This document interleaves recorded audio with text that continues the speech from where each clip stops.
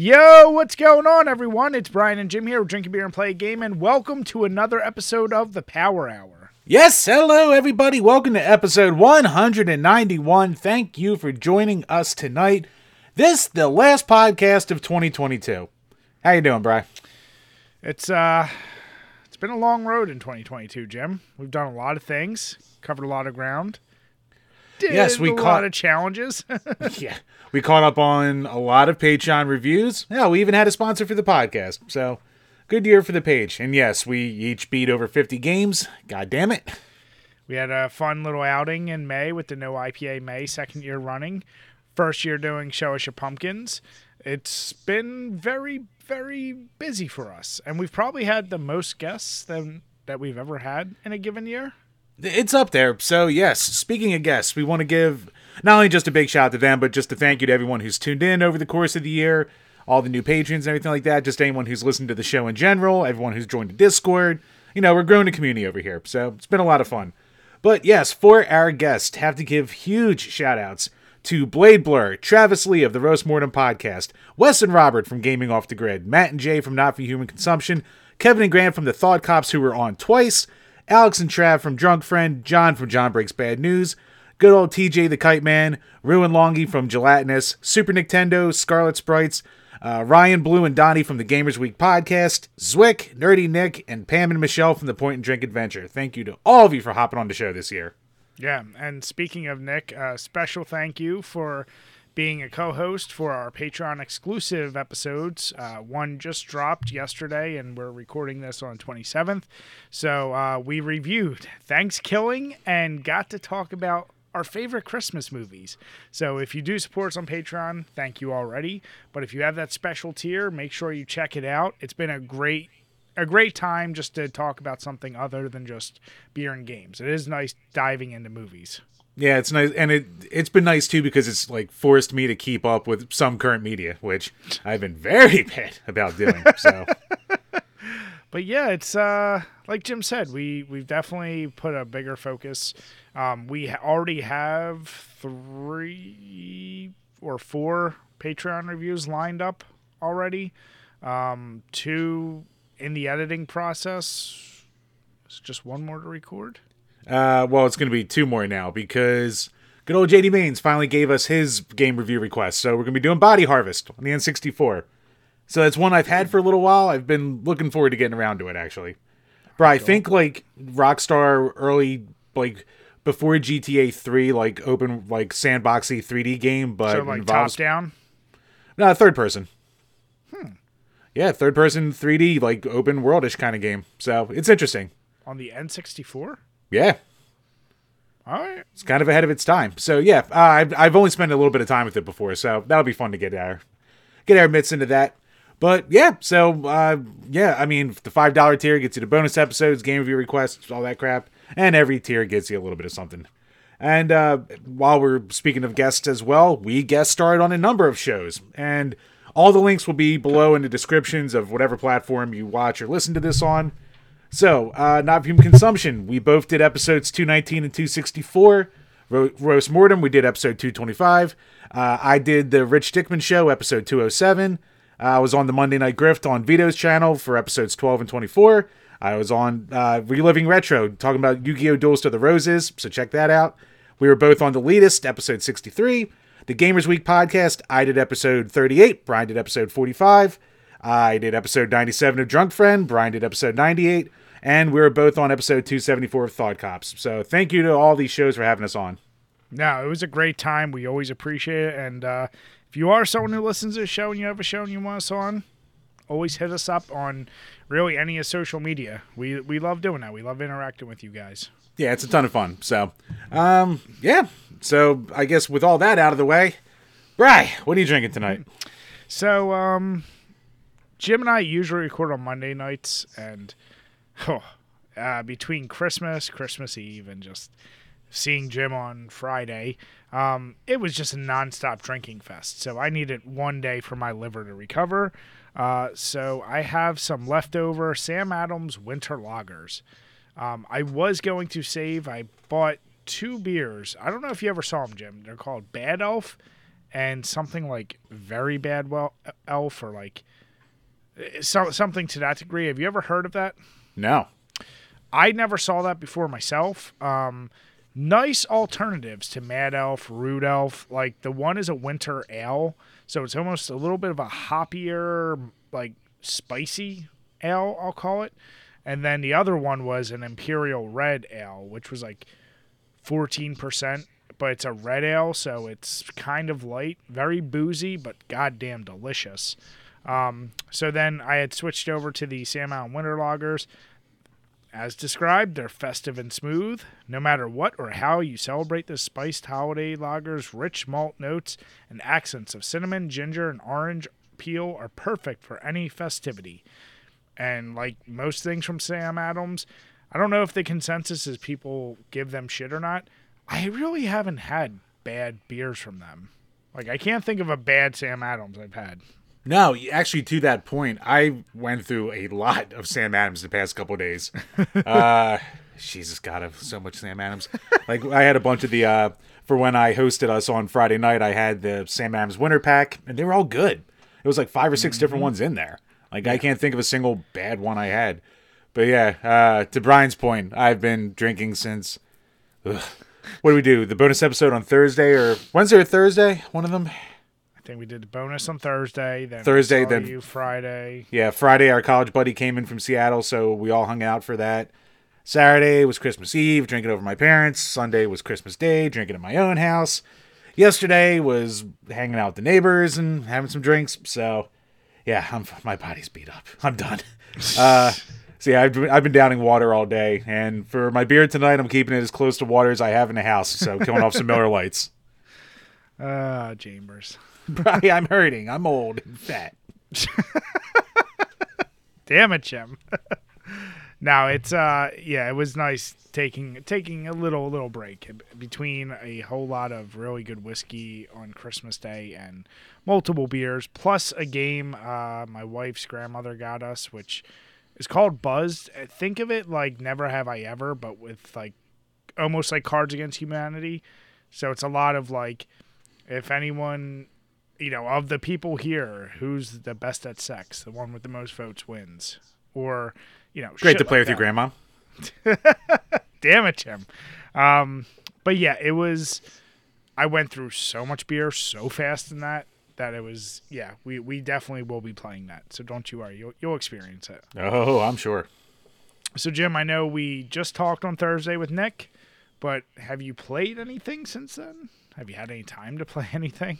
So yeah, I didn't mention it on the main show, but I was playing this game called Maximus 2, which is a nice little, almost like throwback beat 'em up on this. It's going to be coming to Switch soon. We got an early code for it. So I'm going to do a little Let's Play for the channel so people can see what it's like. But besides that, not really. I actually sat down with Elden Ring for the first time in months and only put like about an hour into it, but I spent like the first 15 minutes relearning all the controls. I was like, how do I run? That would be nice to know. That is, you just summed up my From Software experience with most games except Bloodborne. Have you gotten to the point yet where you almost want to restart so you know what you're doing? Because you probably forget where you're at. Part of me was kind of like, maybe I should just restart, but I don't know. It doesn't seem like the game where it like truly matters, and like all the text is like stupid George R.R. Martin, like Middle-earth, the old English speak. So I barely know what I'm doing anyway. I'm just going to stumble along to fucking plot points and take it from there. I'm just going to keep beating bosses until I dumb luck my way into winning. Nice. So for Christmas, I know I saw you post pictures, and so did I, of the gaming content we got.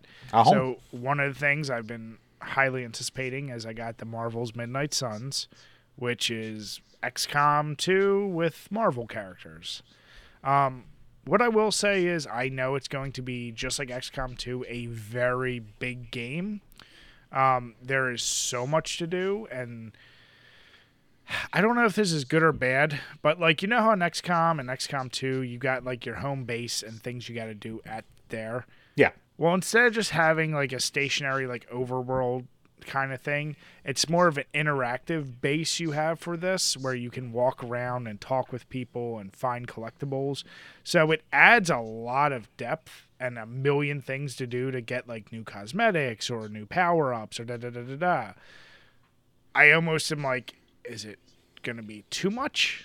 Like I am really enjoying the game. The biggest difference from any XCOM game so far is there's no cover. It's all action. So it's like you're limited, just like in XCOM, to a certain amount of moves. But this one is more strategic, I'd say, than XCOM.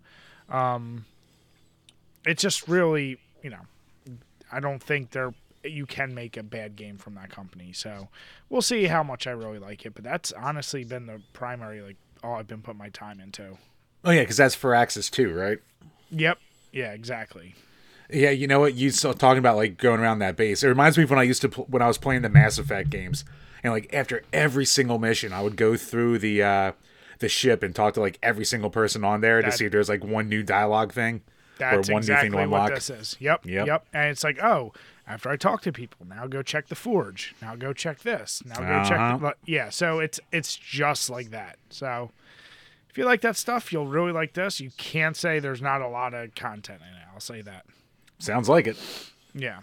But Chambers, speaking of games, and as of today, technically on the 28th on Wednesday, we will have our final Level 50 Club update.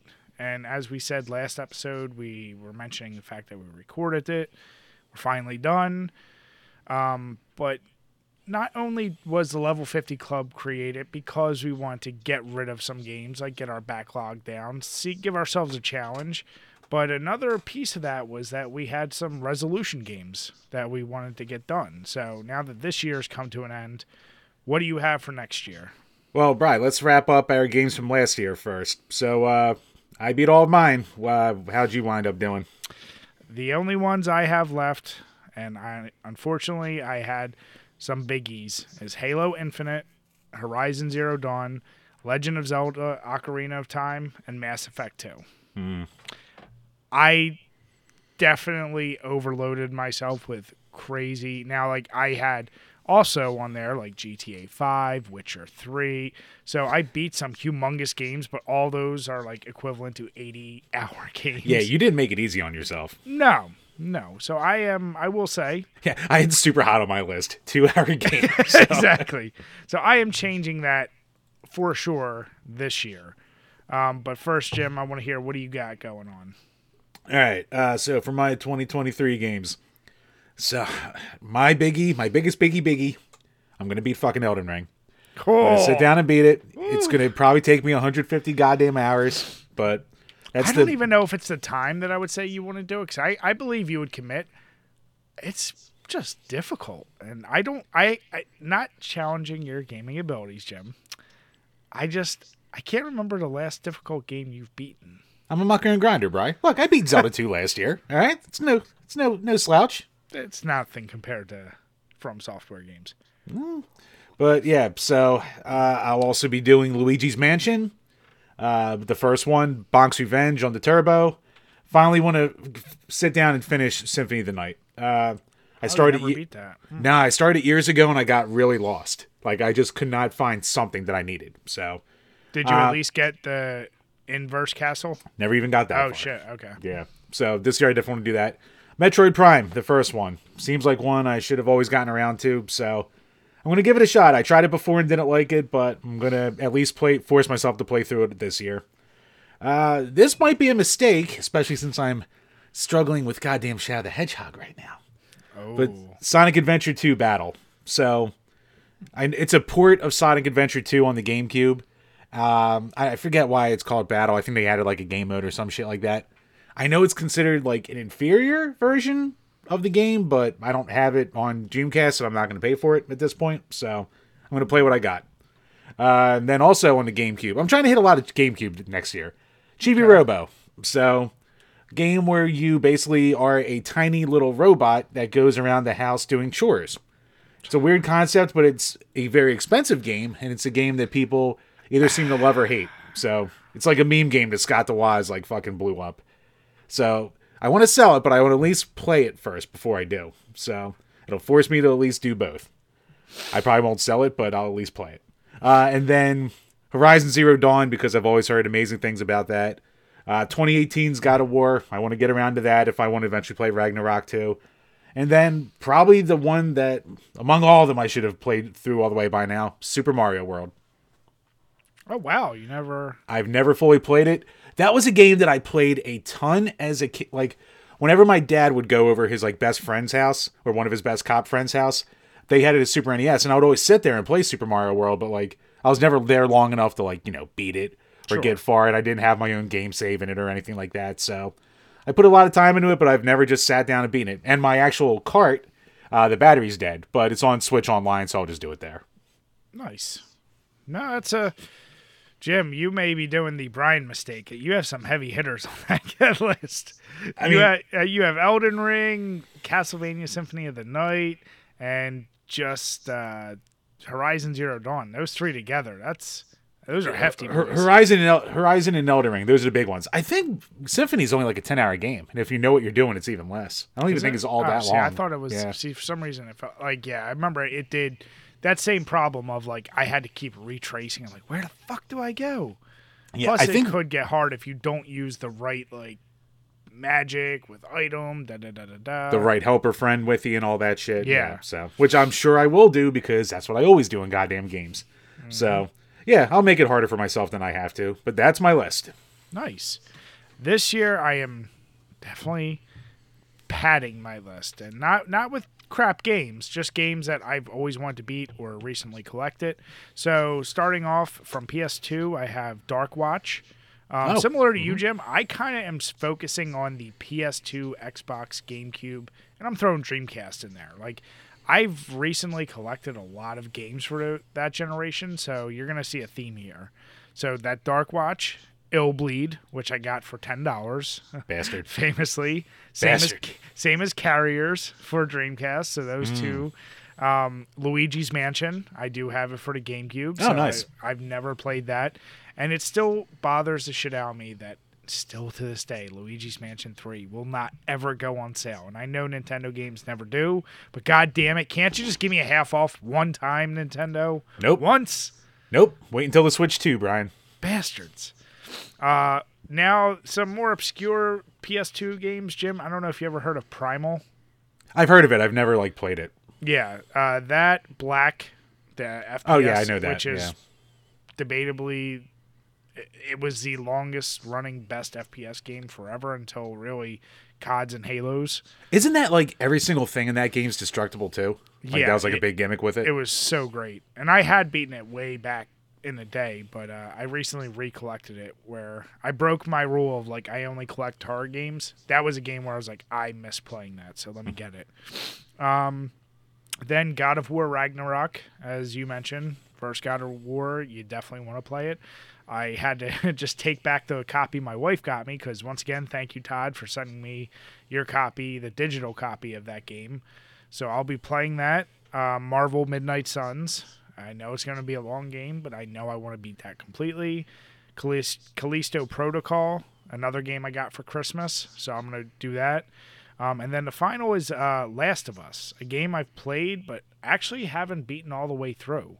So I was debating putting that on my list too because I have it. I've never touched it, but yeah, it's another one where I've started it for whatever reason. I think like there's been a long time where there weren't many PS3 games I've honestly ever beaten. That list is very small because I would always have it like where in my room with my wife, like, so I just never played it. And then once I got PS4, haven't touched it much, but PS5, especially this past year, I've been burning through games. So that's why makes sense. But I am adding my other 4 that I didn't do from last year, carrying them over this year. So as we said, we may not necessarily be doing the level 50 club. We have some ideas for something for next year. I'd be better with just saying, like, let's dedicate 20 games you call them all resolution games, or 20 games you must beat this year. Yeah. And do a check-off list like that. So, or, you know what? Hey, how about this? 23 and 23. So, 23, yeah. Yeah, okay. Make sure you... But there's a caveat. They have to be all new games to you. Yes, I am fine with that. 23 games in 2023, all new games to you. Yeah.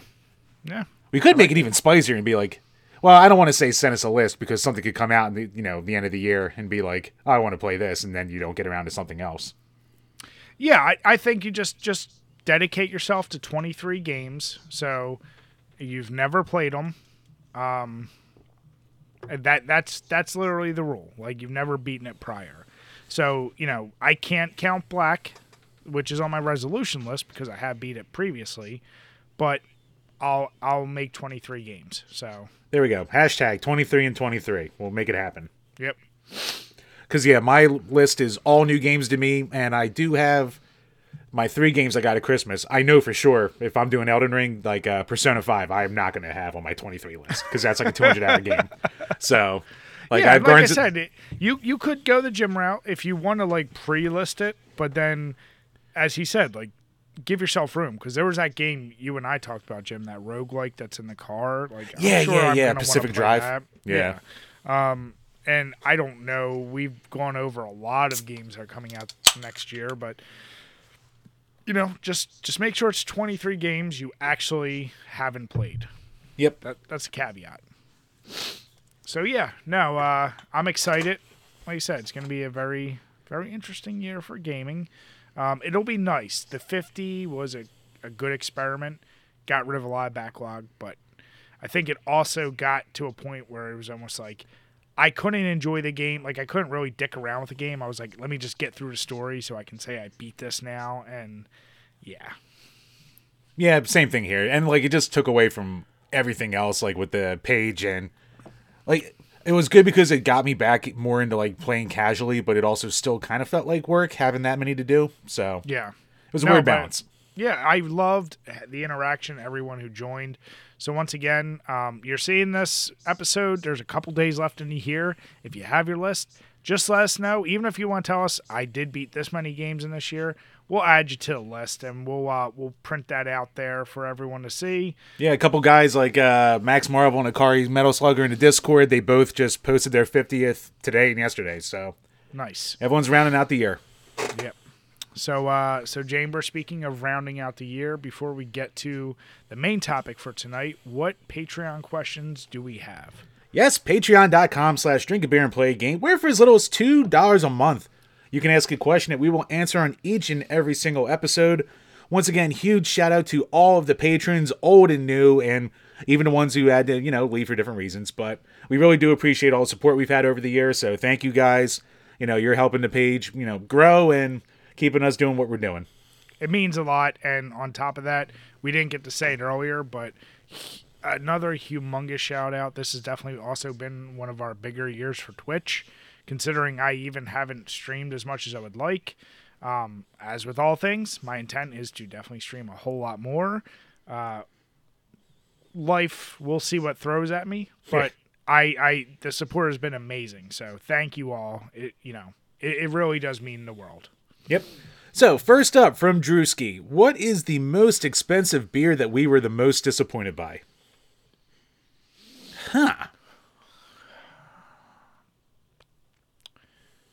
Most expensive. So, mine would probably be the Rum Barrel Aged Pumpkin. Only because it's not even so much it was expensive, but I waited in a line like unreasonably long for beer. Now, granted, I probably only waited like a half hour, but that still was really long. And I probably paid $20 to $25 for a big bottle. I've definitely spent more on single bottles of beer. I think the most I've ever spent was probably $60, but on like a big boy. But that one I remember just having and going, it didn't do anything that special for me. And I haven't actually seen them do the rum releases anymore for that. Yeah. So it was many years ago. It was probably 2015-ish, 2014. Yeah, that was my biggest letdown of a beer I waited for and paid too much for. Yeah. I might have to go the only beer I ever waited for. And again, like you, it's not like I disliked it, but what do you call it? Dogfish 120-minute IPA. Because this was back in 2014 when it was like really first coming out, and you had to wait in line for it, and you were only allowed to buy 2 at a time, and it was like $13 for a single bottle. And only limited you to 2, and I was like, this better be the best goddamn thing I've ever had in my life. And I had it, and I was like, yeah, this is good. I just kind of only taste booze. Like, I didn't even taste IPA in it. And I was like, this is it? This is the freak out?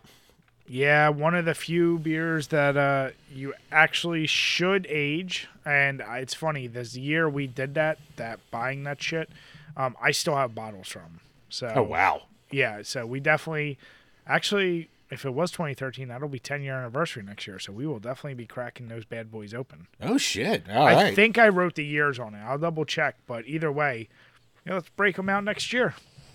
Sounds like a plan. Yeah, I had one that I was aging for a couple years, and I broke it out when I bought my house and moved in. So Nice. that was a nice, celebratory one. I think it tasted better after being aged. If I remember right, I think more of like the actual flavor came through than just booze. So I can sign off on that. But yeah, now you can get them at like fucking Acme. So there's nothing special about them anymore. Well, that's what pissed me off is when we did that waiting for it, and then I was at Weiss one time and they were just there. I was like, can I just buy them? They're like, oh yeah, like nobody knows they're here. I was like, what the hell? It like pissed me off. It was like literally a week You're like, later. wait, I was like, you're selling them in 4-packs. I thought you were only allowed. They're like, I don't know. yeah. But no, there are, and I will say, beer is one of those things. It's been my general experience. Yes, it is ridiculous to charge double digits and, talking 40 or up. But like the beer I got Chris when I was over your house, that thing was goddamn delicious, and it was worth the price. Whereas other ones, I saw this one 12-ounce bottle for $65 called Wendigo. What? What? There's such a part of me that wants to go, like, I want to try it, but I can't justify spending. Like, if it was just at least a big boy bottle, I could go, okay, I can justify Patreon, this. this is expensive. You ain't kidding.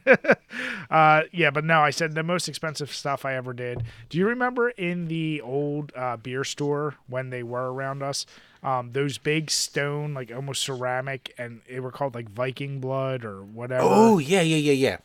I think my wife got me one for Christmas one time, and it was like, I think those things were like $80, but they were big. And I will say, I mean, there were 16%ers, like, it doesn't taste like you're just drinking beer anymore, but they were delicious. So yeah, like I said, beer is one of those things. I'm not going to say price always equates to quality.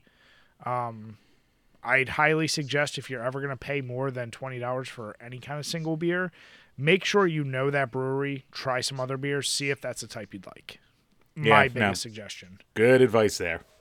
Yeah, do not go blind or go, oh, let me try that. Must be good. It's expensive. Damn it. And last up from Todd Howard Sucks. So with New Year's about to happen, can we get a new Jim's Krusty Corner story? I mean, Jim, we can't disappoint him. I mean, I feel like we... Anytime something like this comes up with a game request or a question, I always think to Pam and Michelle going, you can tell people no. But no, I can't. I'm a whore. No, you cannot. No. That's why there's a Krusty Corner to begin with. That is true. Jim, which Krusty... I mean, I'm trying to remember. We've definitely told the God of War story. Yeah, we did that a few times. I'm trying to think. I mean, I'm sure you have a whole library in your head. I mean, I've lived my whole life as a Krusty Corner. Actually, all right, God, this is disgusting. All right, let's keep it crusty. So, as a kid, discovering myself, as you do, you find ways to dispose of the evidence. Let's call it that. So, when I was younger, what do you call it? I had a certain jizz rag, and oh my God, it was like specific. You couldn't even use toilet paper. No, I mean, obviously I did a lot, but sometimes it wasn't around, and sometimes I didn't plan ahead. So I just remember there was this one. It was like a washcloth or something, and that was Old Faithful. It was always there when I needed it, but it was also you kind of like I didn't know how to do the wash myself yet either back then. So I'll just like kind of like put it away or like stash it. So let's just say over time. All right, let's put it this way. If I was in a car that went off a bridge and into the water, I could probably have broken the glass with that rag by the time I was done with it. You made paper mache is what you're saying. No, I made diamonds. That's what I made. That thing was rock hard. God. Shockingly not discolored as you would think, but it was rock hard. It was. Ugh. What was the moment when you're like, I now have to get rid of this? I don't even think I had that moment. I think my parents just must have found it one day and just put it in the wash. Like, they never asked about it. Oh, they washed it? I never heard a word about it. Oh, no. I think it just got washed one day. No. Parents 101, if you have a teenage son, if you ever find any article of clothing or rags, It's a little too starched for its own good. you just throw it out. Yep. That's it. Like, I hope they just threw it out. We had a lot of rags that were like that, so they could have just thrown it out. But knowing my parents, they weren't ones for throwing things away. damn it, Jim. Happy New Year, everybody. That is, you know what, Jim? I really think, depending on how the support goes, I would love to see someone animate that skit for us. There's the challenge, people. Oh my! If you know an artiste who can do some digital animation. Now, Jim, not that I necessarily want to dive deeper into your corner, Go ahead. but I am curious. Knowing we are the same age, so. And knowing the computer you had, I doubt you used your computer. So what was your go-to material? Oh, no, I was using the iMac. So you were watching the scan lines go down with the dial-up? Pretty much. I was like the internet king. I was a comic book guy. Or the old trick of starting a download the night before and just letting it go overnight. So I knew that they wouldn't interrupt it with a phone call or and anything like that. Yep. Back in the day when like a 3-minute video would take about 10 hours to download. Mm-hmm. You fucking kids. You don't know. You don't even know. Oh, man. You had to be resourceful back in the day. Now Hey. it's too goddamn easy. I'll just say that. I know. Like, you just scroll through the pages and you're just like, I'm overwhelmed with choice here. I don't just have that one hidden folder all the way, in the back of the computer. Oh, man. I mean, being a kid and having WWF magazines at the time, and those Sables or Terry Reynolds or Sonny's. It was, I had them all in my closet. Yep. It was... Steph McMahon, Lita, Sonny, Terry, I had them all. Man. God damn it, Jim. I'll never use it. I'm never using a rag at your house. Hey, Brian, don't you need to take a shower? Nope, I'm good. You son of a bitch. I love that question, by the way. Be sure in the new year, ask away for more Jim's Crusty Corner. Eventually I'm going to run out, but... Are you, though? I don't know. You might have to dive deep in that corner. I don't know. It's a pretty big corner. It's pretty deep. And then there's stories I could tell from other people, too, so... I mean, yeah, you're like that show, Cabinet of Curiosities, except it's Jim's Cabinet of Crusties. Oh, God. You just open a shelf. The first thing is a hard rag falls on the floor. Makes a thump. Dust going everywhere. But you have to put your foot on the wall to help you open it up. God damn it, Jim. Great question. I love that. Yeah, thanks, Todd. But yes, that wraps up the questions for this year. So once again, thank you to all of our patrons for the support through the year. And $2 gets you quality content like this. It sure does. Thank you guys again. We really, like I said, every cent goes back into the show, so we appreciate it. Mm-hmm. All right, Chambers. So it's been at least 2 years since we've done one of these. We started in 2016, and we were going to do it every year, but then quickly realized every year might be a little too soon. You got to let these things breathe. And we forgot a couple times. Yeah, but I think the other biggest part is, like, how often are these lists going to change?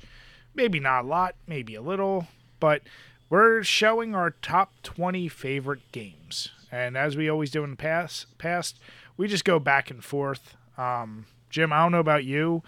There were some big shifts in my list this year. Some things shifted around, and some things fell off the list. Some things added. But I always say I'm kind of like outside my top 5. I'm kind of not as locked into like the other spots. Like mentally, like if you're in my top 20, these are just all games I love a whole lot. is the Yeah. easy way I'll put it. So Chambers, I will let you do the honors of starting us off with your number 20. Number 20 for the fourth time in a row. I've even said it when I was on Reliving Retro. I will always have Yu-Gi-Oh! Duelist of the Roses on this list, and it will probably always be at number 20. It's just a game that I put so many hours into in my mid to late teens. It was an obsession. There's a slot machine mechanic in the game, and it's the only way you can get the Blue Eyes White Dragon. If you like the anime, it was all about Blue Eyes White Dragon. And I put like 400 hours into that goddamn game before I finally fucking got one. So, and then after I did that, I deleted my save and started all over from scratch. So that makes sense. But yeah, that's a game I'll eternally love. It's not like the card game for the most part at all, but it's one that's always near and dear to my heart. Okay. My number 20 is Gran Turismo 2. It's moved a few times on my list, but just like Jim, it's when I think of nostalgic racing games, that soundtrack, the amount of cars you could have, customization. I remember driving down to Florida with my best friend and his family. We had a mini TV in the back, and we were playing that game, getting the 1,000 horsepower Suzuki in that game, and going on some of the circuits that were just, it was ridiculous how fast you were going. There's so much about that game I love. Obviously, to anyone today, you'd go back and be like, why would anyone like this? But it's pure nostalgia for me. I'll never not have it on my list, just like Jim.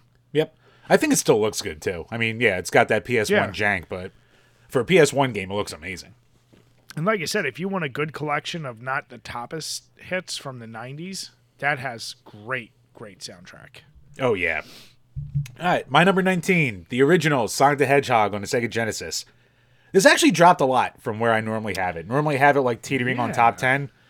You know what happened? I've played a lot more Sonic in general this year, and I'm kind of way more critical of Sonic games themselves anymore. So, like, I can't, like, it's still on here because of, like, nostalgia. I still love playing it. Yeah. And, like, it's got, in my mind, it still has the best soundtrack in the entire series. But, like, I guess, like, I can't look past a lot of its flaws as much as I could before. So, I still love it. And I will say Sonic 3 probably is a better game. I mean, it definitely is a better game. But this is still the one that, like, I'm going to wind up popping in if I pop any of them in. Okay. Now, let me ask you, even though I know we've talked about this, you don't like Sonic 2 better than Sonic 1? I still like Sonic 1 better. I like it better because it's way less frustrating to beat. Like, if I'm going to play it, I at least get that satisfaction because that fucking Death Egg robot at the end of Sonic 2 is such a pain in the balls. And I still like the soundtrack just better than Sonic 1. Nice. So my number 19, PUBG. It came on my list for the first time in 2020. That year was such a fun year. Me and our friends talk about because we discovered this game. It was so ridiculous. It was buggy at times, but at times. At times. But that was almost part of the charm. It was so ridiculous. Like, am I going to spawn into a couch? Or just like, is this shot going to hit or not? And when you win in that game, I've played plenty of Battle Royale games. And this is the original OG for those. And there's nothing that feels more satisfying than winning in any of those style games than this one. And they have done a ton of updates to it. They've added a lot more maps, a lot more weapons. And every month or two, I go back. Some of my friends are still playing it. I pop on, and it's been a trend. I don't play it for months. I hop on with them. We get a chicken dinner, and then I leave. Every time that has happened. So it's kind of like a running joke now. Nice. But the goofiness you can have with this game, it's just always going to be there for me. So, yeah, I love it. Yeah, the jank is definitely part of the charm there. Oh, yeah. Next up, Star Wars Rogue Squadron, another game that... You skipped over one of yours. Oh, fuck me. Yeah, 18. Shit. The Miller Lights are hitting hard, I guess. Yeah, number 18, Pokemon Soul Silver. So, like, as we know, I'm not a big JRPG guy at all. But the Pokemon games, they might be baby's first ones, but I still really got a lot of enjoyment out of them. I always flip-flop between this and Red, and then as I was putting this list together, I was like... Wait, all of Pokemon Red is in Soul Silver, so why not just put the better thing on there? So that was going to be my number one question. I saw from the past, you literally had Red, Soul Silver, Red, now Soul Silver. yeah, Red's the one I put the most time into and I have the most nostalgia for, but Soul Silver has all of Red in it. So yeah, why not? exactly. So, but yeah, I mean, it's a fantastic fucking update to Pokemon Silver. Throw Red in there. Content out the ass. It just plays well. Even have the Pokewalker that came with it because it's a DS game. So when I'd be going on my walks back in the day, I'd be leveling up a Pokemon just, as I'm going around. So if you like Pokemon at all, it's one of the best ones that I still think people think it's up there as one of the top ones. Maybe not like, top anymore. It's always like Sun and Moon and fucking... I think actually people really like the new ones, even though they're buggy messes and shit like that. But for the real old ones, that's probably like the one to go to. Nice. So my number 18, new game we just beat this year, XCOM 2 Enemy Unknown. Since we started doing these lists, I've always had XCOM. Not Enemy Unknown, Brian. Just XCOM 2. Yeah, XCOM 2. Get it right, Brian. I've always had XCOM Enemy Unknown on these lists since we've been doing it. Always knew it's been my favorite tactical game out there. XCOM 2 just does so much even better than that game, so it was a no-brainer. It was going to get added to this list, as we say in our review that's going to be coming soon. You really, really should do yourself the favor and try this game. Mm-hmm. Yep, wait for the full review. Watch it. Please watch. But yes, you definitely should go out and play it. My number is 17, as I just said. Star Wars Rogue Squadron. So, another one of those games that I put so much goddamn time into as a kid. It's one that I eventually got everything in, 100%ed, got every single gold medal. It took years for me to fucking do it. And it was also that combination of like being the right game for the right time on the right system. Because like that was the height of my Star Wars fandom. That, the N64 was life for me back then. So I still can go back to it and enjoy it. Like when we played it a few years ago for the review, I was like, man, this takes me back. So I still enjoy it. It tends to sit in the same exact spot somehow almost every year. But yeah, I just love it. It's a go-to for you. So for me, my number 17 is a newbie on this list, and with Witcher 3. I just did it this year. It is fresh in my mind. I didn't get through all the DLCs, and apparently the one DLC, I think it's called Blood and Wine, is like just as good as the base game itself. So this was a game I was cautious about. And at first, I wasn't sure about the combat or some of the things you could do. But once I really allowed myself to get invested in the world, into like doing what I want to do, how I want to do it, the game is a masterclass in storytelling and action in an open world. And it's a reason why it won like every award it could the year it came out. So I never played Witcher 1. I played maybe 20 hours into Witcher 2, and it kind of I lost interest in it. So this is one I skipped a line. And honestly, I think you can too. If you want to get into the Witcher games, you don't have to do the first two, especially 1, because that's its own weird thing. But Witcher 2, you could probably skip and go right to this one. Yeah, I heard 1 and 2 are pretty rough to go back to. So if I ever get around to it, I'll definitely hit 3. I've heard nothing but universal love. Yeah, for sure. All right, number 16. The Tetris family of games. So Tetris, and especially my obsession with Tetris 99. Still haven't fucking won. Still never got first place. One of these years, Jim. One of these years. I go back to it way less now than I, did in my heyday. But I'll still have like a week here or there where I'll pop it on like a bunch of times and try and then get frustrated, cry, and put it away for a while. But yeah, I mean, Tetris is just such a go-to on any console it's on. I can always pop it in and have a good time, so it's going to make the list. Yeah. Now, every time I see that on your list, I'm like, that's something I should have on my list. But the reality is, as much as I think it has the most iconic video game song, I can't just put it on there, especially because I beat Tetris 99 so much. It was like cakewalk at that point. Jim, were you getting tired of me sending you all my wins in that? Thank you for not playing it for a while, Brian. My number 16, a game that surprisingly I always kind of put on the sidelines, but after our review, which I can't remember, it might have been last year, Marvel's Punisher, or The Punisher for PS2. Oh, we reviewed that a couple years ago. Was it a couple? I Oh, yeah. can't remember. Dude, it's been like 4 or 5 years. It all blends to me at this point. Yeah. It's a game that, like a lot of things, like anyone who ever asked me, I can't recommend it enough as one of the most underrated Marvel games out there. Definitely, probably the most violent, tied with like Wolverine. And it's just one that every time I've gone back to, even though I've seen all the kills and done it, there is something just so satisfying. And the story's good. Like, there's just so much well done that I wish they would make more Marvel games like that these days. I know they probably won't, but it was at an age where it's like they were willing to go balls to the wall, and that game holds up today. Yeah, I was shocked by how much fun I had with it because I had never touched it until we did it for the review, and I really did like it. Yeah, yeah. All right, my number 15, Halo 3. It's my favorite Halo, still my favorite Halo to this day.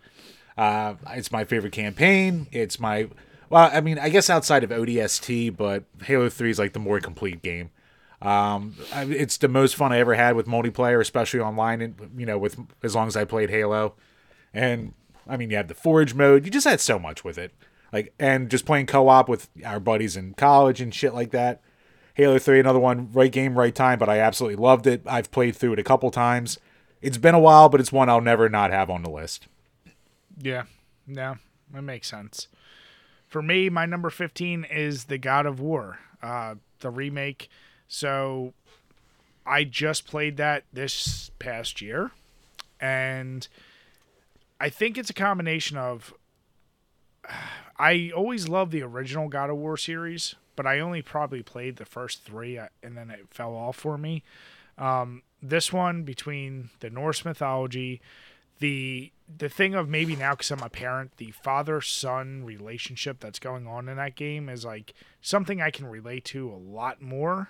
And I mean, it's just the action scenes are well done. It's not quite as mindless of a combo hack and slash game as the previous ones. So there's nothing negative I can say about that game. So I knew it was going to be on this list. The question of where I was going to put it, because it's so fresh, I can only put it 15. And I'm kind of leaving myself room for if Ragnarok is as better as everyone's saying it is, that may replace it next year, and who knows. Cool. Speaking of father-son shit, so my next one at 14, Hot Shots Golf 3. And I have so many memories of playing this game with my dad. Like, this is the game by far that him and I would play together the most. So that definitely is one of those reasons that will always be on the list, but also it's one of those games that I perfected that game. I unlocked every single thing in the game, every single item. I beat every single tournament and mastered them. I even had a par 2 or a hole in 2 on a par 5 in Albatross. So complete lucky shot, but it's still my favorite golf game ever. I love golf games, and every time I go back to it, it's maybe like once a year. I'll do like a round or two, but I still just have a great time, and the music's burned into my skull. Nice. Yeah, my number 14. Speaking of a game I've played too much, Duke Nukem 3D. Of the old school Dooms and whatnot, this beats out Wolfenstein. It beats out Doom. I love the attitude of Duke. Bikinis. Yeah, shake it, baby.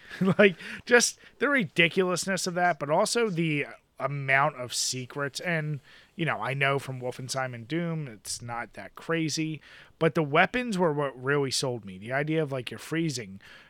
My favorite weapon is the shrink your enemy and then go over and stomp them. The random, what I always called the shocker gauntlets, but they shot missiles out of your hands. Like, there were so many really innovative and cool weapons. Plus the idea of, like, you're this guy just trying to single-handedly save the Earth.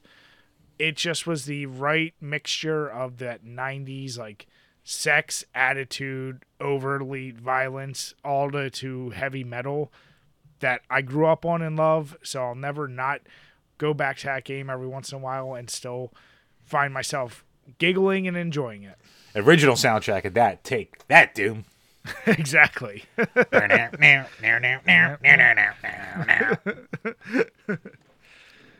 right, number 13, Fallout 3. Talk about obsessions. It's the game that introduced me to Bethesda-style RPGs. You know what? They can be janky, buggy messes all they want, but god damn it, do I still love them. And honestly, Fallout 3 had my favorite world of any of the ones that I've played.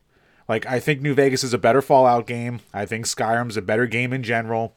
I liked Oblivion a lot as well, but Fallout 3 was like, it had that newness factor to it, and just like the way they crafted Washington, D.C. Even with the horrible, confusing, like, sewer subway system that you had to go through for a lot of it. Like, the set piece moments in it are top tier for all their games and shit like that, so I love it. Like, that's the one that if I would ever go back to one in this day and age, I'd pop in 3. Yeah, that's what shocked me, though. I know one year in 2016 you did New Vegas. For as much as you talk about how much you love New Vegas, it always does shock me you go with 3 over New Vegas. You know what it is? 3 is just more memorable, even though Vegas is a better game. Interesting. So my number 13 is Streets of Rage 2. You may see this on Jim's list. And it's the best. It's my favorite 2D beat 'em up. And the soundtrack is the best soundtrack on the Genesis. It's still fun as shit to go back to by yourself or with a friend. And if you want to see me doing better than Jim, watch our Drunken Long play and the links below. But yeah, anyone who ever wants to suggest a 2D platform or beat 'em up from that time, go back and try this if you haven't already. And if you haven't, what the fuck are you doing? Yeah, I agree. It's either this or Turtles in Time. Those are the ones to go to. So yeah. My number 12, Good Old River Raid. God so damn it. One of my favorite shooters of all time. It's the perfect pre-NES game in my book. And you know what? There's something to be said for the extreme convenience factor of such a simple, fun game like this that I can just walk over to my Atari, boot up, play it once a month for a half hour, have my fill. I have a free version of it on my cell phone that I can break out during a poop break. It's just, it's a perfect game. So, for as simple and stupid as it is. I'm probably not even all that good at it, but I just still love it. And I only really like the 2600 version. Like, every other version's a little more advanced, has more enemies. But there's something about just, like, the sound and, like, the color scheme of the 2600 one that's just, like, that's River Raid to me. Okay. So this year, number 12, Age of Mythology. I always used to split this between Age of Empires 2 and Age of Mythology. And even though Age of Empires 2 was the game that cemented me in RTSs. Like, the first game that I ever tried was Age of Empires because my Uncle Jer, who showed me this game where you can do ancient civilizations. I always liked that game, but then Age of Empires 2 took it to a different level. But I just realized with my taste and everything, whenever I go back, I haven't gone back to Age of Empires 2 in so long. Age of Mythology, I'll still boot up every once in a while because I just love the goofiness of, like, have a fucking Minotaur going against, the Egyptian jackals. Like, there's just something so crazy about that concept that I'm shocked more games haven't done. I guess the best example in today's world is Smite with that, like, MMO with all the god characters fighting each other. It's RTS done really well with a goofy mythological twist. So it's another one I recommend to folks if you've never tried it. You can have some really good fun, and the campaign is really well done, and it's broken down into the Greek one, the Norse, and the Egyptian. So, yeah, give it a try if you haven't. Yeah, I always enjoy the Age of Empires games that I had played. Yeah. Next up, 11, Call of Duty Black Ops, the original, not the new Black Ops. New Black Ops. Yeah, god damn their naming conventions, those motherfuckers. But yeah, I mean, this was my obsession. This is the COD that I put the most time into. I had the most prestiges in, that I had gotten the technically, quote unquote, best at. Even though I was a little shit dick and had the revive, thing on all the goddamn time. But hey, what are you gonna do? Get me alive. Got me some more score streaks. But yeah, like, when it comes to a COD game, like, that was the one for me. And it dropped a lot from, like, other years, whereas just because, actually not that much, maybe a couple spots, but COD just isn't that much of a priority for me at all anymore, so I kind of barely play it. So that knocked it down a little bit, but it's still, always going to be probably my favorite first-person shooter ever. I was going to say, like, it also, just COD in general, you always need a spot on this list because you can easily say from 2009 to 2015, 16, it was the most played game you did for that chunk of time. Oh yeah, for sure. That franchise for a good 5-6 years was Everything. that was what I put the most time into for a good chunk of my gaming life. So Yeah. it'll always be on there at some point. Nice. My number 11, going with nostalgia again. Super Contra 3 Alien Wars. To me, the best Contra game, the best shooter. It's just between the soundtrack, the powers, the ability on how you move your guys. I actually stumbled across one of my comp books that I had where I redrew the whole game into my own comic version. Nice. Because I memorized all the bosses so well. I don't think a lot of Contra games today translate that well. The original Contra, I feel like so many of them you got to have 2-player or they are just so unreasonably hard. Mm-hmm. And that one I always found to not be that bad because I could beat it myself without the Contra code. Yeah. I don't know. There's something about that one that it'll always be in my memory. And I downloaded Contra, what's it called? The Capcom. Oh, the Konami Contra Collection. Yeah. I have it both on my Xbox and on my Switch. That's the game I go to the most from that. So yep. Yeah. Yeah, I'll say it's probably the best Contra. Yeah. I mean, sure, it's fuck isn't Road Core. I think I bought that for $2 and I want my $2 back. Jim, I'm shocked. Yeah, very, very shocking. Like, I just could not believe just how bleh that game was. Unbelievable. Yep. But all right, jumping to number 10. It's the only new entry I have on my list this time around. And it came in guns fucking blazing. XCOM 2. Boom. You're going to hear it in our last level 50 video. You're going to hear it in our review. You probably saw me do it on Twitter. I could not stop gushing about this goddamn game. I really haven't had a game be that, like, impactful and just blow me away probably since Fallout 3. Like, that's one of those games where I was like, it like just opened up a brand new like world of gaming to me. Even though I had played a couple strategy games before it, or turn-based tactics games, I should say. Like, that's the one where I was like, holy shit, this is like this done right. And yeah, it's for everything that you said, but for how infinitely replayable it is, and just how, like, and we're going to talk about this again, how, like, you don't hate losing at it because that's how you learn. So when you finally do win, it feels like such an accomplishment. Yeah. I will say that is as going through Midnight Suns, I hit a mission where, like, some of the heroes kept dying, and, like, you really got to work on, because I wasn't doing the right strategies and this and that. The only nice thing with Midnight Suns is that gone is the bullshit of, like, you can never miss an attack. Oh, really? That's a big part of that. Oh, but that's part of the fun, Brian. That crippling pain of missing a 95% chance attack and just screaming bullshit and almost cracking your Switch in half over your knee. Yeah, no, that really is a great game, and I am happy to see that on your list. Yeah, it might drop, as years go by, but I think if I ever touch a strategy game, it's going to be that one. It's fucking perfect. Who knows? If you decide to go back and go through War of the Chosen, you may actually bump it up. I actually had started. I was like good couple hours into War of the Chosen, and it was like I was telling you when we were doing the review. Like, for as much as a newbie to tactics game is, like, it's such a kick in the dick. XCOM 2, base XCOM 2 to War of the Chosen's just that much of a kick in the dick. They expand on it so goddamn much. It's crazy. Yeah. But yeah, amazing game.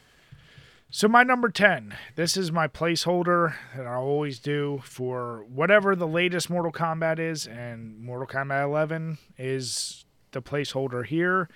I've said 9 reinvented that franchise so much and still probably has technically my favorite story.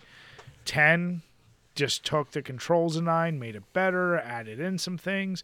And 11 did the same thing. They increased the cast. I love the fire god version of Liu Kang. Yeah. He was so badass. And they also had some, like every year, the DLCs blow me away with who they get. Like 10 has, for the horror guy in me, 10 had the Jason, Alien, Leatherface, like great ones. But 11 had John Rambo, Terminator, fucking RoboCop, Spawn. Like it had some people that went, wow, this is so awesome. NetherRealms, undisputed kings of fighting games in my eyes. I don't care who you put them against. In modern day, nobody does better stories in fighting games, has better fun mechanics, and gets better guest characters. So, yeah, without doubt, MK will always be in here. I just can't wait till... I don't even know when their next one's going to be announced, but that game came out in 2018 now? It's been a while. 2019? Yeah. It's been out for a while, so I'm hoping we're due for one soon. Yeah, maybe 2019. Yeah, 18 or 19, because it had its, like, Switch port with, like, the super simple graphics and shit like that. But it came out at the same time. Yep. But yeah, no, I loved 11 as well. But speaking of fighting games, my number 9, Tekken Tag Tournament, the first one.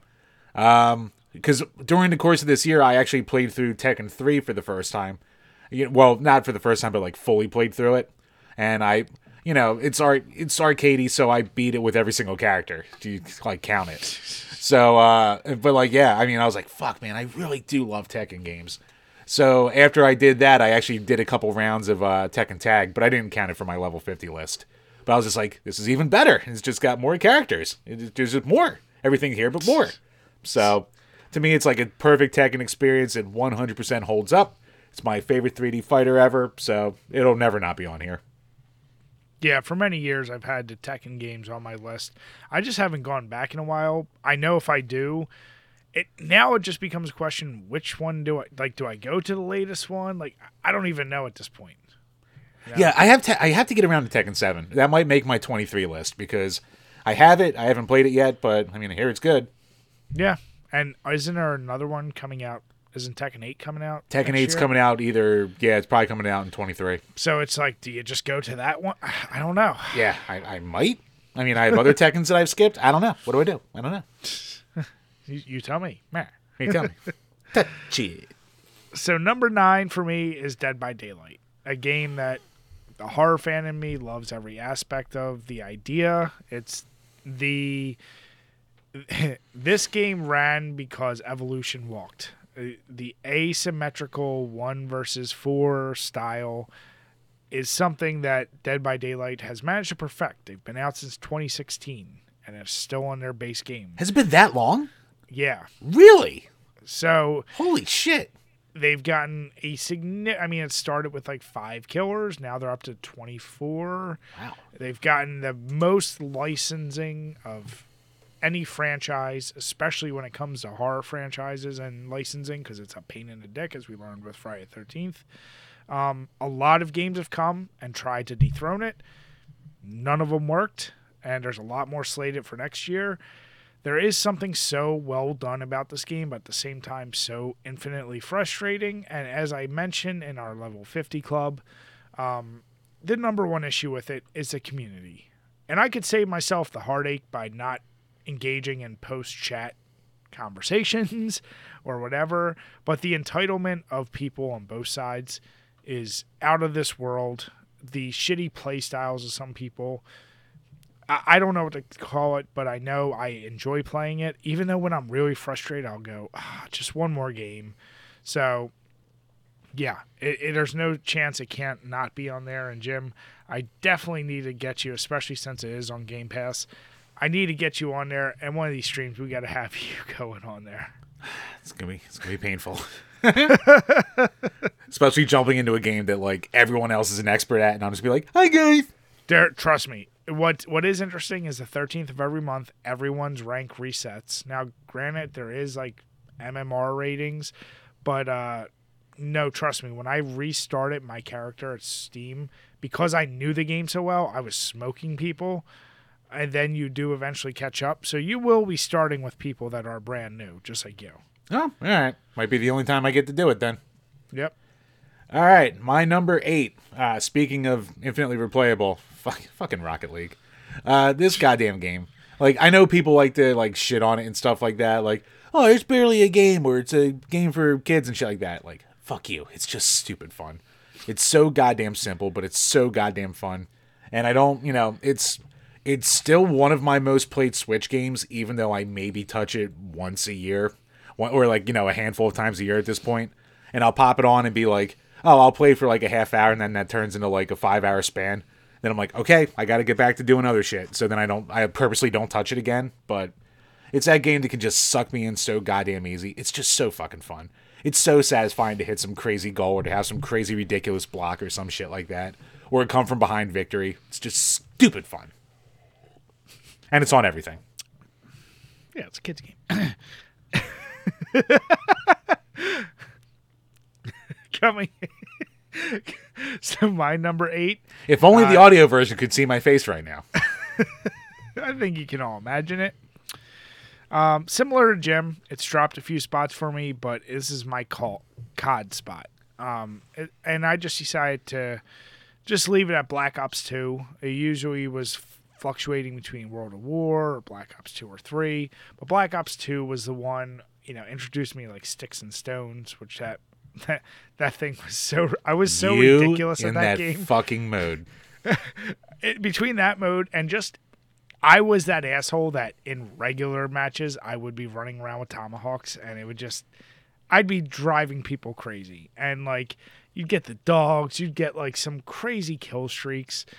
It was the last true, like, before they start fucking with like special abilities and flying abilities or whatever. It was the last really good one. Yeah, and it has some of my favorite maps. It's just, that is the quintessential, like, when I had the best time with Call of Duty. Mm-hmm. So, yeah, that will always be on here. And like Jim said, we do get it. I still play the newer Call of Duties and will continue to. It's just, it's lost its luster. Especially because things like Black Ops 2 still had zombies mode, and it had some of my favorite zombie mode maps. So that was the most complete experience for me. Yeah, like I said before, I kind of treat COD now as like a night out at the bar, where it's like, yeah, I'm going to go out and I'm going to spend $70 for a night, but it's like, you know what? I get a night out with the boys. So, Jim, you need more nights out with the boys. You need to start playing COD more. And I know, Stop playing Rocket League. Now we're not doing goddamn level 50. I'll have more time for it. So what you got for number 7? Number 7, another one of those series that it's got to be here because of the chunk of life it took out of me. But it's my favorite one from it, Guitar Hero 2. It's still going to be my favorite of those rhythm games from that era. I was 100% sucked into that fucking genre for years on end. It was literally all I played besides that and a couple sports games for like the mid to late aughts. So I missed out on a fuckload of shit because I just kept going back to them. But yeah, that's still my favorite soundtrack and introduced me to new bands that I fell in love with because of it. Some of those songs I can still fucking just breeze through on Expert with no problems. And it was before it got like too ridiculous too. Like the later games, like the power chord changes and the just like the level of ridiculous tapping and shit like that you had to eventually do. Like it started to cater more to the hardcore crowds, and the genre kind of burned itself out anyway. But I still think that's like my favorite one. I'll say like either Rock Band 1 or World Tour are probably like the best ones, but that's my favorite. Now, what is your favorite instrument to use? Do you like the guitar or the drums? I mean, just like as a drummer in real life, I like using the drums more, which I can't with 2. But if so, I mean, 2's just guitar only. But I still, is it? Yeah. Oh, I couldn't remember which one started with drums. Yeah, drums didn't come until Rock Band 1 or Guitar Hero World Tour, which is like technically 4. So. Gotcha. So my number 7, the Resident Evil 2 remake. Of the modern Resident Evil remakes, it's the best one. It's another one that I look at a pinnacle point in the series where we were starving for a new Resident Evil. And granted, 7 came out and it was awesome for like starting its own timeline, but this remake really like brought us back to like zombies are scary again. It showed what we want out of Resident Evil game remakes. I still think the third one is a lot of fun. I think it gets way too much hate, but 2 is just, there's something special about that one. and there's no chance it couldn't be on here. And as much as I have nostalgia for the original Resident Evil 2, I do think the remake is a better game. So yeah, there's no way it was not going on my list. Yeah, I mean, fantastic game. It's the best game of cat and mouse ever. Yeah. Damn it, Jim. All right. The rest of my list basically hasn't really changed that much in ever. This one changed quite a bit. You've moved this one a couple times. This has gone all up and down over the years. It's either really high or like somewhat low, and then it goes back up. And this is the year it's back up. Fucking Shadowrun the Genesis. Game I still absolutely love. It probably left the most impact on me in terms of like storytelling in a game. Gave me some of my first like true oh shit moments from a story in a video game. I love its open-ended nature. The soundtrack is eternally burned into my head. The fucking caves still kind of give me the shivers, the heebie-jeebies. So I absolutely love it. Nice. Even if it's got its jank. It's got its jank to it, and a lot of people I know prefer the Super NES one, but I just like this one more. I mean, technically our site did. Well, Bri, if you weren't sabotaging the scores. Look at me, I like Jake Armitage. Look at me. I give real scores, Jim. Look at me, I like Jake Armitage. Look at me. He's Look much at me, better. I like going. He's Look much at me, better. I like menus. I like menus. Look at all these menus. I love the menus. Oh, look at these keywords. Keywords are cool. We established it had Keywords. better soundtrack Fucking too. keywords. It had a better soundtrack. The instrumentation's better quality. Yeah, better soundtrack. Compositions. Yeah, Because it's Genesis. better soundtrack. Fuck out of here. So number 6 for me is Super Castlevania 4. Just like Jim, this is always on my list, but it's just where is it going to be put? I've played through so many Castlevanias at this point, and especially this past year after getting the Konami collection.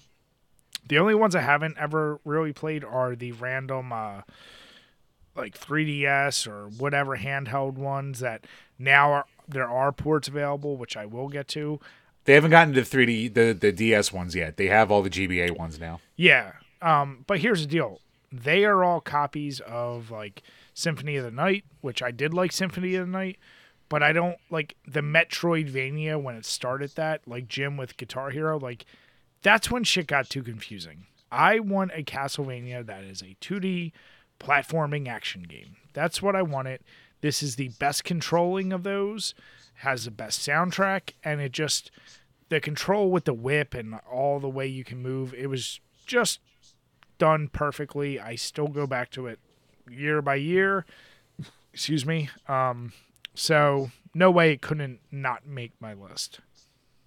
Yeah, I actually played through it for the first time this year. It was my resolution game. It's on my level 50 list. Great fucking title.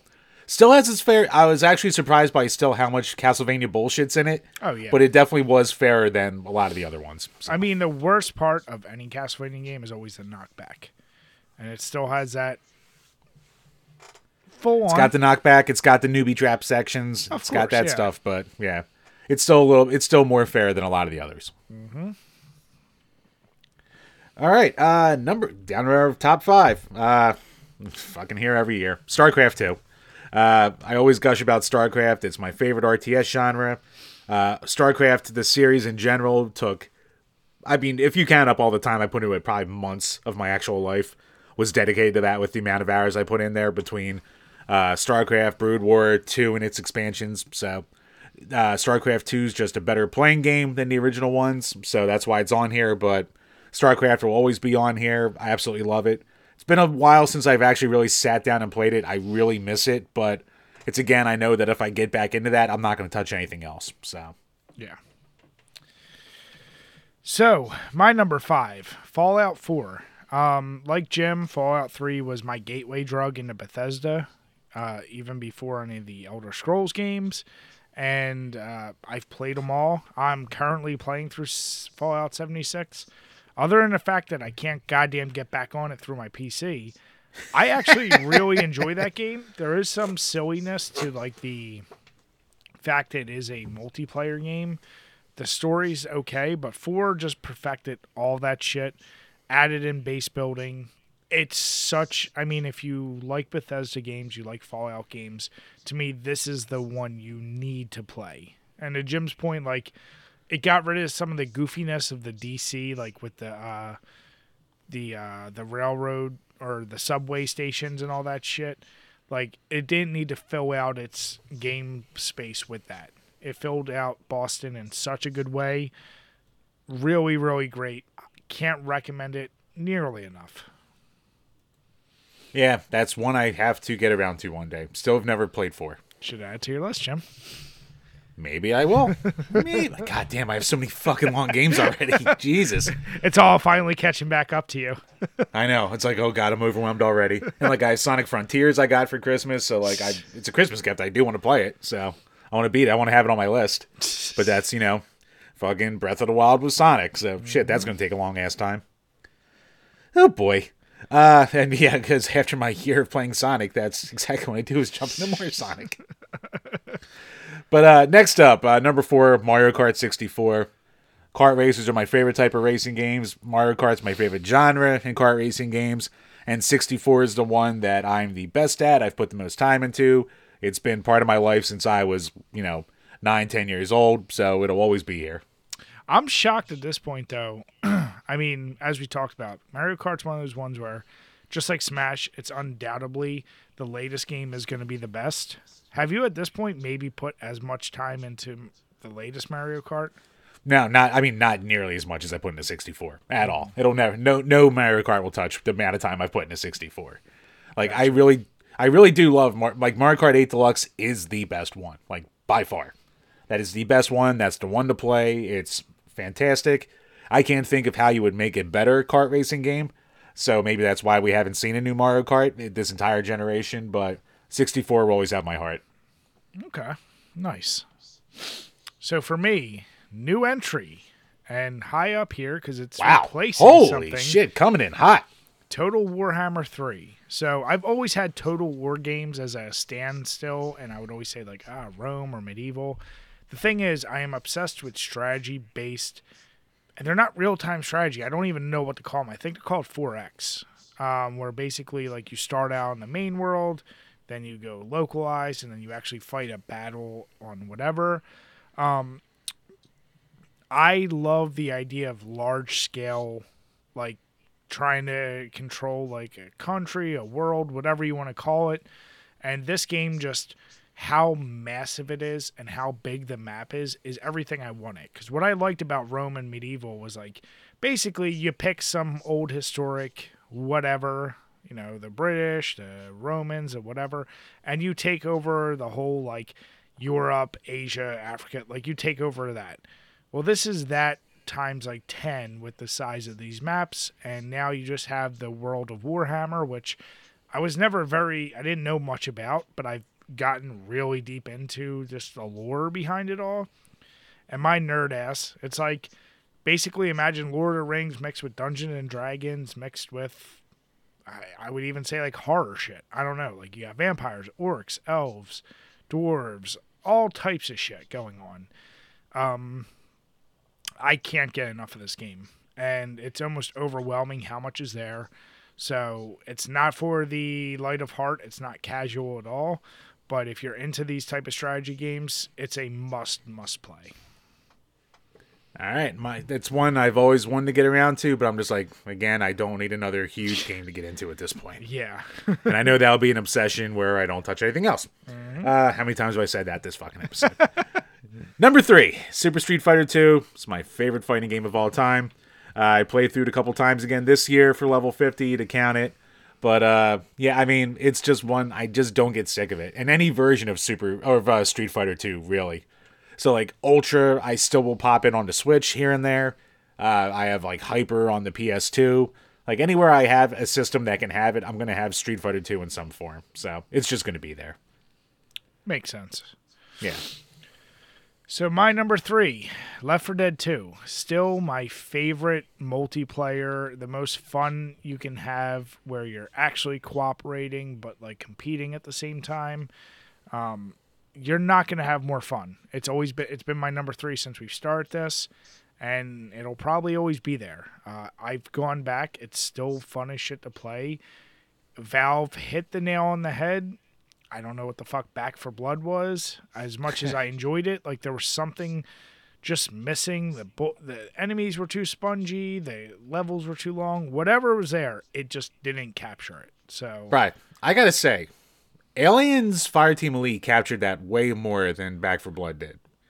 For as much of like a mess as Aliens Fireteam Elite was, I still think that was a better Left 4 Dead style game. yeah, I mean, and I can't point to what was wrong with Back for Blood, but yeah, Left 4 Dead 2, man. It had fun in every aspect of it. Some of my favorite gaming memories. So yeah, it's always going to be here on my list. You know what it is? I think they tried to reinvent, like they didn't reinvent the wheel too much with Back for Blood, but I think they did just enough to make it not fun. Like the card system and just like how incredibly bullshitty the hordes were at the end of every level. And that's the thing is like, yeah, it's like Left 4 Dead I would never call that an easy game. But when you were like barely struggling to get through the first chapter of like a campaign, you're like, what the fuck? You're supposed to be struggling by the end. Like I said, the enemies were way too spongy. When I did play the multiplayer, the balance of power was so in the monster's favor that it was like, I think it was just a really big balancing issue. And who knows, maybe by now it's changed. I'll give it another try. But you don't hear anyone talking about it, but yeah, Not to your at all. point, like, I mean, I definitely put more time into Left 4 Dead 1, but Left 4 Dead 2 definitely perfected it. yeah, for sure. All right, my number 2. Hey, look what showed up again. Streets of Rage 2. I mean, it's the perfect beat 'em up. Beat 'em ups are one of my favorite genres of games. I'm a sucker for the genre. I like what I likes, and Streets of Rage 2 has everything I like. I will say, if Streets of Rage 4's soundtrack was better, it might take the spot, because I think it's a better playing game, but Streets of Rage 2 is just like so basically perfect across the board that that's the one that's going to make the list. Yep. My number 2, speaking of perfect, Skyrim. Probably the most remade game of all time. I have to imagine in a decade span or whatever it's been now, a little over a decade. It's Bethesda's It's been poured into masterpiece. fucking everything. Yeah. Everything. I mean, it was one of the selling points of the Switch. And at that point, it was already like a 8-year-old game. Like, it's just, that's the staying power of this game. And I know, like, GTA 5 has great staying power, but the fact that this game keeps being remade and people keep buying it in mass, and I'm one of those suckers who have bought at least 2 versions of it, it really is just the best open world, if you want to call it Western RPG.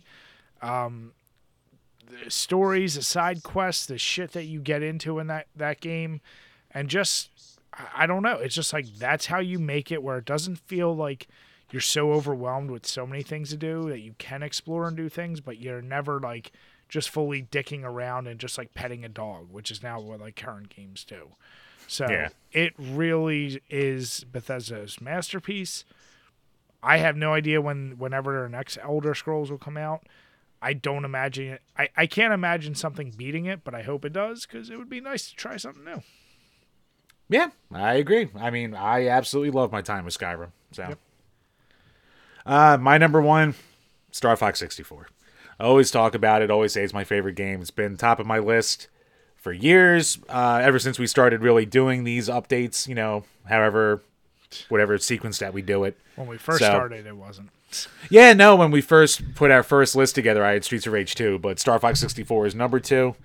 But I think just like between like looking back and just how much time I put into it, I think there's more of a sense of accomplishment by like unlocking every single thing and being able to like constantly like give myself a better high score that would save, that I could go back and try and beat again and again. And for a system like N64, which has such a problem with games holding up today, I'll say Star Fox 64 is one of the ones that holds up. It's kind of tough to fuck up a rail shooter if it's a really good one, so it has that going for it. But yeah, I mean, I gush about it enough. Star Fox 64 is my number 1. Yeah. And same for me. Always has been, always will be. Resident Evil Director's Cut, and I'm just going to say / the remake. To me, they are one and the same. The chances are, if I play one, I'm playing the other right after. It just introduced me to horror, made video games a whole different experience for me when I first tried it. Still the definitive defining what survival horror video games are. And that remake showed what a remake can and should be in a game. So, yeah, I can't speak well enough about it. Yeah, I mean, it's a game that was a huge part of my childhood, and the remake was one of those game-changing remakes where you went, holy shit. So, perfect remake. Yeah, 100%. And I just accidentally unplugged some shit on my end. So that's why I'm so dark. Oh, I didn't even notice. I didn't have the camera up. Oh, yeah, look at you. Ooh. Yeah. So, yeah. Bri, you had to make it spooky for when you talked about Resident Evil. Resident Evil. It's the only way to play it. Damn it, Jim. No, but I will say... Bri, hide my rag. Damn it. It is fun going over these lists, Jim, but I will say I am pretty disappointed in you. There's 3 games that are missing from your list that I don't like. One, since last year, you stopped putting on, or since 2020, you stopped putting on any Resident Evils, which is for shame, because you got goddamn River Raid and goddamn Rocket League on there. And goddamn, Look, Bri, no. there's something to be said for just a game that I can, and I'm just going the to go fact back to, that I'm going to pop in and but play. I just look at like Resident Evil, I have to sit down, but you know what? These two, I have fun every time, and yeah, I pop them in way more. But you see, you're outweighing convenience for experience. You're convenient. You're the Switch. When I read your list, you've just completely turned into a convenience kid. You're not a true experience kid anymore. Sir, I added my goddamn 80 hours of XCOM 2 into here. The fact that you put, and listen, I love me Tetris 99, obviously way better than you, but the fact that you even have them on there, it's like almost like you don't even need to say they should be on there. That's my only. So Resident Evil, for shame, you slap your own hand. But I am shocked for you. And once again, you cut it as of the last time we did this, the WWF No Mercy. The fact that you have no wrestling games and that wrestling was such a big part of your life, that's huge. And that's crazy that you just take it off your list. You know what it is with No Mercy? For as much as I played it and as much as wrestling was a part of my life at different points in my life, fucking that game is such a bitch to go back to. Like, I don't is it like just because all the save states get to delete it? Besides the fact that all my fucking save states get deleted every goddamn time. That doesn't help. But just the fact that, like, the core gameplay itself, I forget just how bullshitty it is unless you've been playing it a lot and that you're really on your game with it. You got your reversals down and all that shit. Yeah, like, if you just try to go into it casually, like, it's not a fun casual time. No. It's not a fun game to revisit, even though it was, like, such a huge part of my life. Like I said, just the fact for you, especially because you still watch wrestling, just that you don't have wrestling. And the only other one I'm shocked because of how much you talk about it, you had it for 1 year, but I thought it would be a stage, your Doom 2016. Yeah, you know what it is? I think if I went back, like, that was one of the most fun gaming experience I ever had, but I never went back to it. Yeah. I'm pretty sure if I, ever, decide to go back to it, it would probably, jump back onto the list. But, yeah, it's just one of those ones I never got around to, really playing again. And I still have to play Doom Eternal, too. Yeah. Well, that and the only other one, just for your weird, uniqueness, I'll call it. Typing of the Dead? Typing of the Dead. It's never been on your list. And that's an honorable mention. That made the list 1 year. And I do fucking love me that game. I love it so goddamn much. But if I'm going to, when I try to make these lists, it's got to be something that it's a combination of nostalgia, time spent with it, staying power, going back to it power. And as much as I fucking love it and sing its praises, it's not one that I pop in all that often. Yeah. No, it makes sense. It is tough. Even cutting it down to 20 is tough. I had plenty of honorable mentions too, and like you, there's just a point where you go, okay, what's new? What's this? What's that? So, I don't know. We'll see. Obviously, with making these lists and forcing ourselves to try new games, the hope is you find something that's good enough to warrant a spot on here. Probably haven't had Ocarina of Time on here in a long time. Yeah? That got booted. Never came back. I can't say I'm shocked from my little bit of experience so far. With your experience so far, you're not shocked? You're not shocked with that? I'm actually shocked it was on your list at all. But then again, your list earlier were very clear. It was N64. Then you had this weird phase of like it seemed like you just want to put in weird shit. The Rocket League one, like I said, I know it's a fun one for you, but that one still shocks me that you've bumped. I even liked your Splatterhouse phase when we were really into those reviews, and it clearly showed you threw that on there. Oh yeah, I absolutely love Splatterhouse. If we had more slots, I'd probably bump that on there somewhere. One of the games. It would either be 2010 or fucking the original itself. But yeah, like again, the amount I go back to it and nostalgia and all that. Yeah, like you said, River Raid is a one where I know you have your weird collection with it. That's it is what it is. But Perfect. Yeah, I feel like you could probably get rid of Tetris just because that is such a basic everyone loves Tetris. That would probably be the easiest one I could boot off my list. I could say that. Yeah. And XCOM 2, like you said, I'm not shocked. I'm curious. I don't know if that will have staying power for you. I don't know either. That's the one that's like the biggest question mark. So it depends if I pop it in next year at all. Maybe I'll count a playthrough of War of the Chosen as my 23. We'll see. Well, when I was doing this list, like I said, I was popping things in and out. Like I had Spider-Man 2018 on there, and I went, I really can't boot some of this other shit for there. And like I had Hellblade last year, still to me one of my favorite soundtracks, best sound design in a game.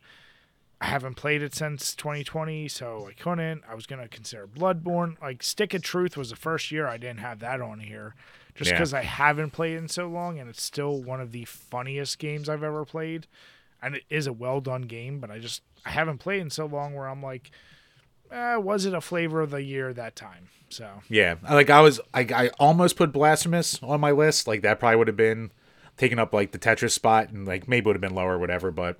That almost made the cut, but I was like, I've done so much more Tetris through my life, so didn't feel right. Well, maybe after you're fully done next year, Sonic will get replaced by Shadow the Hedgehog. Brian, don't think it's going to happen. Jim, what I think we should do next year, we should alternate Top 10 worst? years. Top 20 worst. Top 20 worst? You know what? We should. We fucking should. So we'll just alternate. And it's got to be a game that we've completely beaten too. Oh, of course. So as much as I want to put Sneak King on there, I never did all 80 levels. So it'll be on mine. Don't worry. I'm sure it'll be on yours. So no, but it is fun doing these lists. It gets me it makes me look at these and go, man, there's some of these I haven't played in a I want to go back and play them now.